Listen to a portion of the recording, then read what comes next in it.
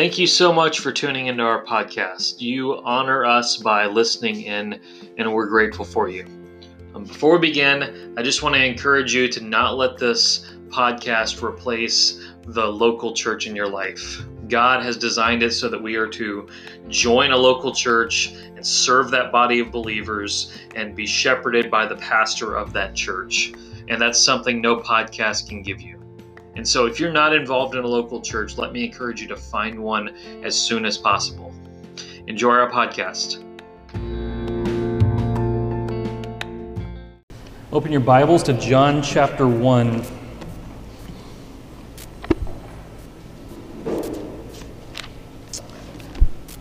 Before COVID-19 happened, I had intended to preach the book of 1 Peter this summer. I had told a lot of you that. 1 Peter is about how to be faithful Christians in a culture that is more and more against you, which I don't know if you know, but that's kind of where we're living right now. But as COVID-19 happened and as all kinds of controversy stirred up, I just kind of felt the Lord saying, hey, go preach John and just show Jesus in all of his beauty to the people and preach First Peter after that. Because there's so much controversy in the world right now that they don't need any more of that. They just need to see Jesus. And so that's what we're going to do. We're going to go through the book of John and see Jesus in all of his beauty. The idea of Jesus is not as hated of an idea as you're led to believe. People love Jesus as long as he's the Jesus in their own making. As long as Jesus is a nice guy who didn't judge anybody and taught everyone to love each other, they love that Jesus. As long as Jesus is a good moral teacher, they love that Jesus, even if they don't, really care to keep the morals that he taught. As long as Jesus is a revolutionary to get behind whatever social cause they're fighting for, they love that Jesus. But the real Jesus is not a popular idea. The Jesus of the Bible is not a popular idea. The Gospel of John is my favorite book in the Bible. It paints a beautiful picture of who Jesus is. John the Apostle wrote it, one of Jesus' three inner circle disciples. He wrote it probably 50 years after Jesus ascended to heaven, following his resurrection. So understand, John has had 50 years to meditate on who Jesus is and what he did. And he's thinking about that, and he sits down, inspired by the Holy Spirit, to write this book. And John is upfront with this point. Jesus is God become man. He is God taken on a human body. And if you believe in him, you will have life in his name. You will have life. As we look through this book, we're going to see Jesus in all of his glory. And my hope is that as we see that glory, we'll stand in awe of him. So John chapter 1, I'm going to read verses 1 through 18. In the beginning was the Word, and the Word was with God, and the Word was God. He was in the beginning with God. All things were made through him, and without him was not anything made that was made. In him was life, and the life was the light of men. The light shines in the darkness, and the darkness has not overcome it. There was a man sent from God whose name was John. He came as a witness to bear witness about the light, that all might believe through him. He was not the light, but came to bear witness about the light. The true light, which gives light to everyone, was coming into the world. He was in the world, and the world was made through him, yet the world did not know him. He came to his own, and his own people did not receive him. But to all who did receive him, who believed in his name, he gave the right to become children of God, who were born not of blood, nor of the will of the flesh, nor of the will of man, but of God. And the Word became flesh and dwelt among us. We have seen his glory, glory as of the only Son from the Father, full of grace and truth. John bore witness about him and cried out, "This was he of whom I said, he who comes after me ranks before me, because he was before me. For from his fullness we have all received grace upon grace. For the law was given through Moses, grace and truth came through Jesus Christ. No one has ever seen God. the only God who is at the Father's side, he has made him known.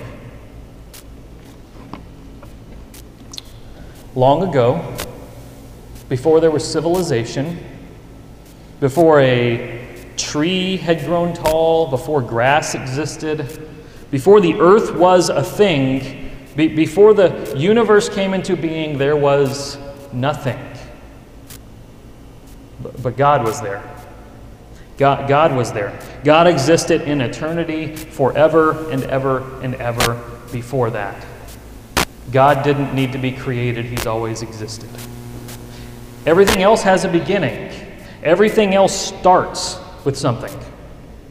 Before you were conceived in your mother's womb, you did not exist. You did not exist. You weren't some spirit that existed in heaven, and when it came time for you to be born, God sent your spirit down to inhabit a body. That's paganism. That's not in the Bible. That's not what it is. Before you were born, you did not exist. Before you were born, God knew you. But aside from that, aside from him knowing all about you and knowing every step your life would take, you were not in existence. There was a day when the earth you're standing on did not exist. This building did not exist.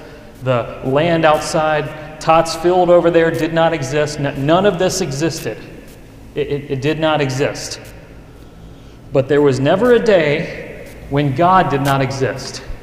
He has always existed. He's always been there. That should be enough for you today to have your mind completely unsure what to do with it. How does someone exist forever and ever and ever and ever and ever in the past? How does that work? I don't understand it. Forever and ever before creation, God, Jesus, and the Holy Spirit existed. John opens up his book saying, "In the beginning was the Word." He was with God and he was God. With God and was God. How do you live with God yet be God? How does that work? Well, it's the Trinity. God is one God, yet he exists in three persons. It's not supposed to be something you can logically understand. It's supposed to be something to leave you standing in awe and wonder. It's important, though, for you to understand that. It's important for you to understand that God is one God in three persons, because every other religion in the world denies it. Every other religion in the world denies that God is one God in three persons. The Muslims say that Christians believe in three gods. They don't believe in one, they believe in three. Those guys who come and knock on your door and give you literature, they don't believe this either.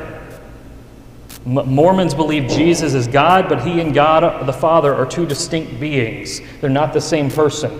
Even though Jesus says in John 10:30, "I and the Father are one." We're one person. Jehovah's Witnesses have a different Bible translation called the New World Translation. It's just tweaked enough to be able to make their theology stand, but it's not true to what the Bible originally said. So John 1:1 for them, it says, it doesn't say the Word was God, it says the Word was a God. Was a God. Even though the original Greek of this passage says God was the Word, not the Word was a God. God was Jesus. That's how it worked. Jesus is not a God. He is God. He's not a God. Believing Jesus is a God, and there's a bunch of them, that will damn you to hell. That there's only one God. He exists in three persons. Maybe you say, "I can't understand that. I don't understand. That doesn't make any sense. It doesn't work logically for me." Good. That means God is bigger than you can possibly comprehend, so you can stand in awe of him instead of being able to figure him out to the finest detail. John says that Jesus created all things. Verse 3, "All things were made through him. Without him was not anything made that was made." It repeats that backward. It's always weird, you may think, when the Bible makes a statement and then makes it again. They didn't have exclamation marks. He's emphasizing something there. This is important. But notice, John says, "in the beginning," at the very beginning there. Well, where have we heard that phrase before? Well, Genesis 1:1, the very first page of the Bible. In the beginning, God created the heavens and the earth. And then he goes through the creation in chapter 1 there. John 1 is going to actually parallel Genesis 1 in a lot of ways. You have in the beginning there, you have the light. Jesus is the light, and we know that the light was the first thing God created. And then as we work through this chapter in the next 2 or 3 weeks, you're going to see verse 29, the next day. Verse 35, the next day. Verse 43, the next day. Chapter 2, verse 1, on the third day. So there's this progression of days, just like the Genesis 1 creation account. It's trying to make the point Jesus created everything. He created it. Every blade of grass in the yard outside, Jesus created it. Every planet, every moon, every star in every corner of the universe, Jesus created it. He wrote the laws of physics. He wrote the law of gravity. The reason that when I take my bottle of water and drop it is because Jesus made it that way. He wrote it to work like that. He wrote the laws of momentum and thermodynamics. He made it so that temperatures rise and fall. As much as I hate to think about it, he made it so that the temperature in Georgia doesn't tend to fall. That means he created all things. He created you. He created you. That means you're his creation. He owns you. More than just creating you, he holds us together. That passage I read in Colossians 1. He is before all things, and in him all things hold together. Hebrews 1:3, he upholds the universe by his word. Every breath we take is provided by Jesus. Your heart is beating right now because Jesus says it does. You're not making your heart beat as we speak. It's just happening at the word of Jesus.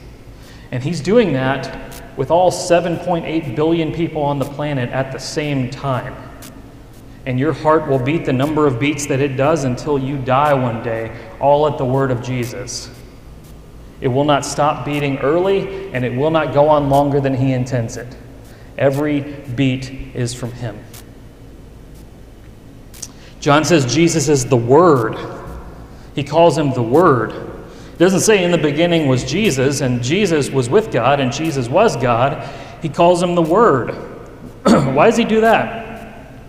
Well, many reasons John might have called him this. First, obviously, is creation in Genesis. God created the world how? By speaking. Let there be light. Let there be a sky. Let there be waters. Let there be land. He spoke. There's also the fact that in the book of Proverbs, there's a lot of emphasis on words being what wisdom is. That wisdom comes from words. There's also the fact that in the day that John wrote this, the Greek people believed that the word of reason is what governed the universe. That is, reason and logic is what made the universe work. And so John is telling them, yeah, that word that you think governs the universe, his name is Jesus.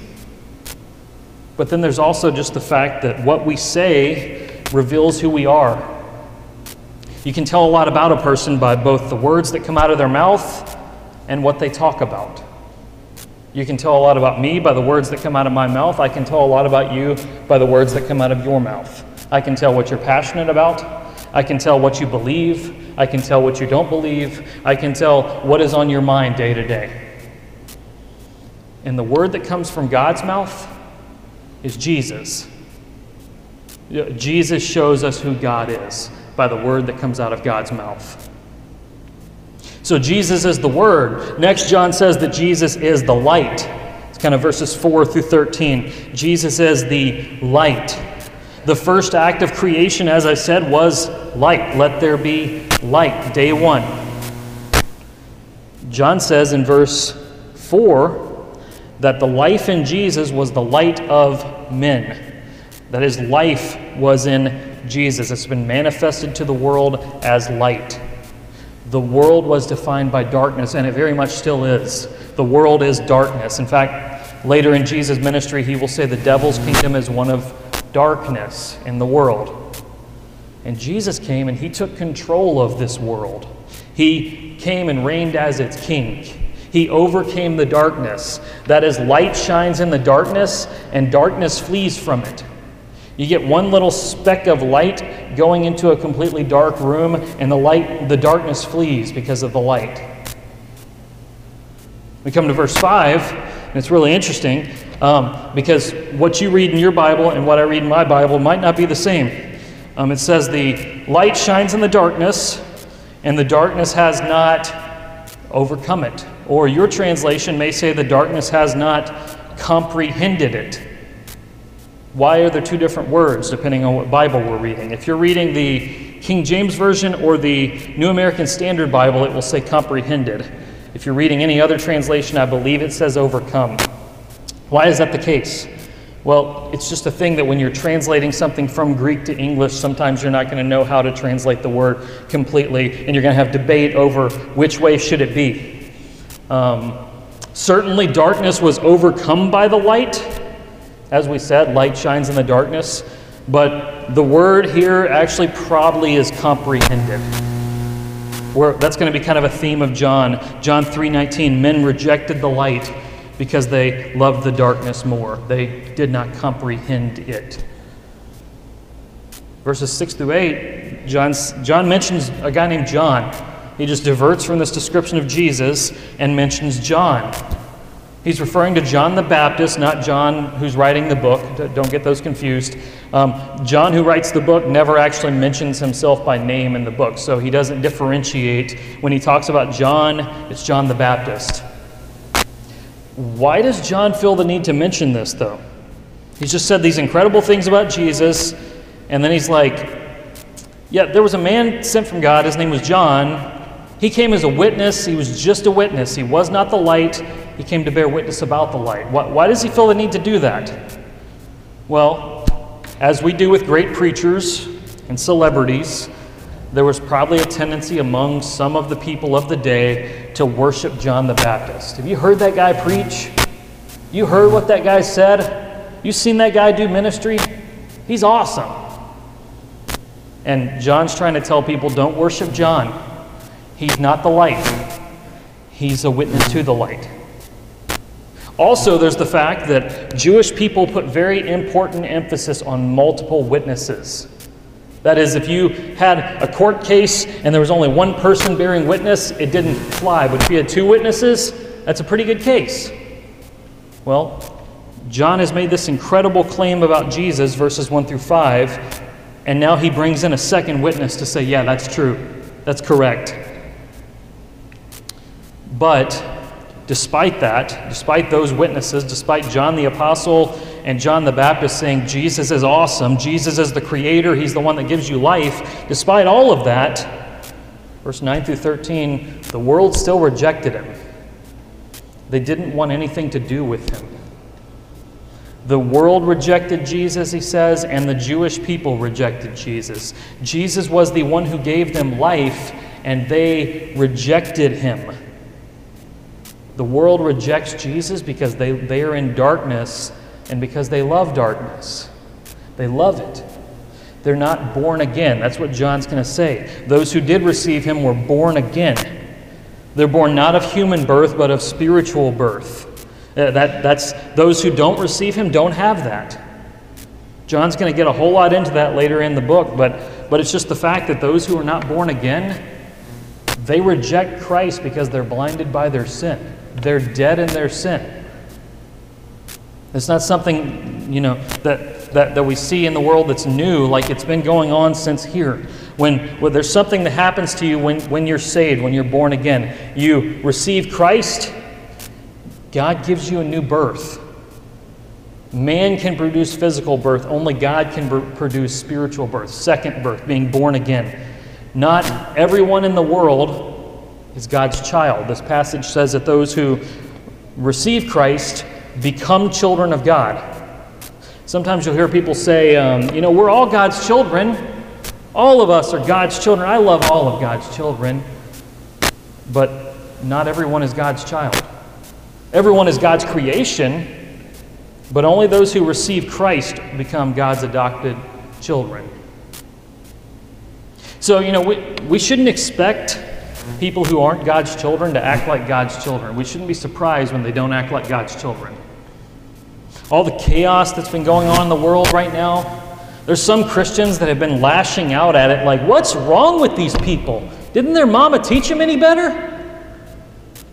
Well, I mean, even if she did, the fact of the matter is, in the United States, a good amount of people don't have a solid home to be taught lessons from, but even if their mom did teach them better, they're in darkness.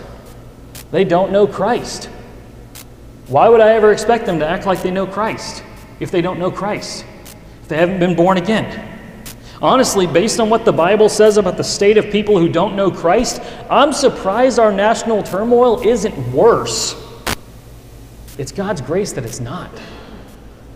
We should pray fervently for the new birth of people who don't know Christ, that they would receive Christ and be born again, that light would shine into darkness and cause darkness to flee.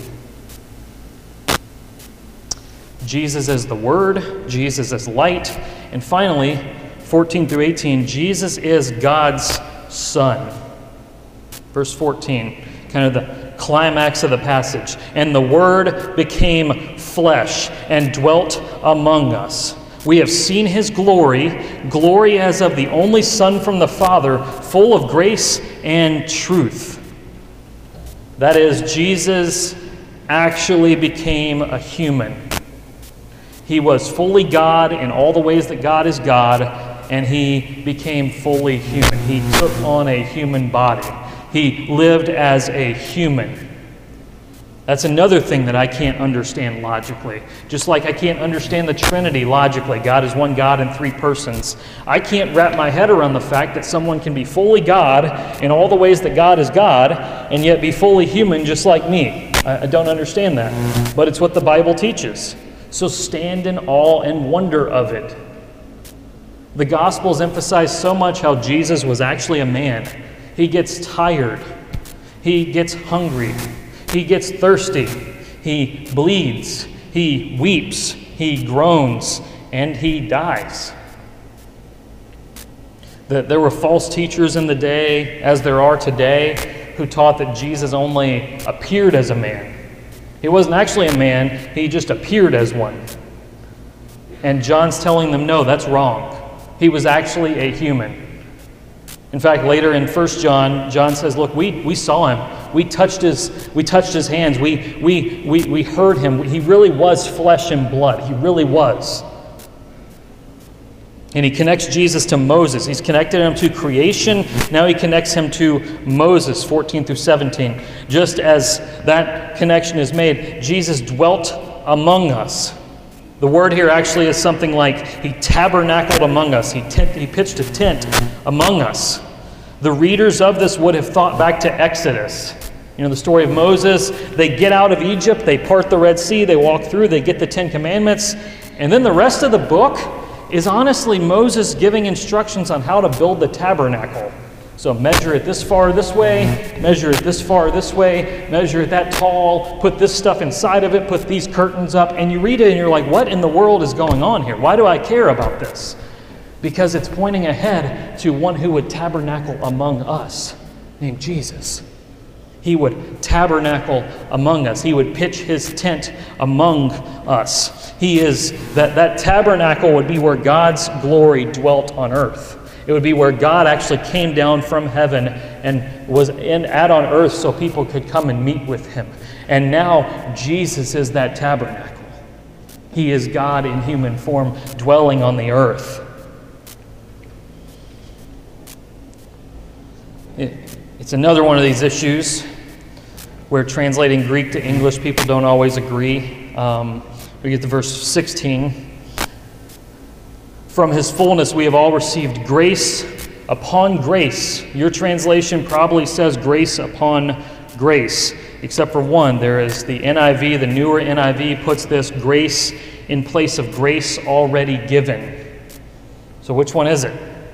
Well, the word, I'm not going to get too nerdy here on you, but the Greek word is anti. Grace, anti-grace. That's what the passage says. What does it mean when someone is, when you put anti on the beginning of a word? So if I am anti-social, what does that mean? Well, it means that instead of being social, I am not social. So it's probably more grace instead of grace. instead of. The only translation, like I said, that gets it right is the NIV, the newer one. It's the fact that the law that was given through Moses, that's what he's talking about. The law that was given through Moses was a kind of grace. Before the law, man didn't know how to follow God clearly. There was no standard for what that looks like. But man could not keep that law. You cannot keep the Ten Commandments. None of us can. You have failed probably this morning at it. But now there's a grace given in place of that forgives us and makes us new, a new kind of grace that redeems us. It covers us because we can't obey it, and it's found in Christ. For the law was given through Moses, verse 17, but grace and truth came through Jesus Christ. And we get to the pinnacle of it all. No one has ever seen God, but the only God, the begotten Son, who is at the Father's side, has made him known to us.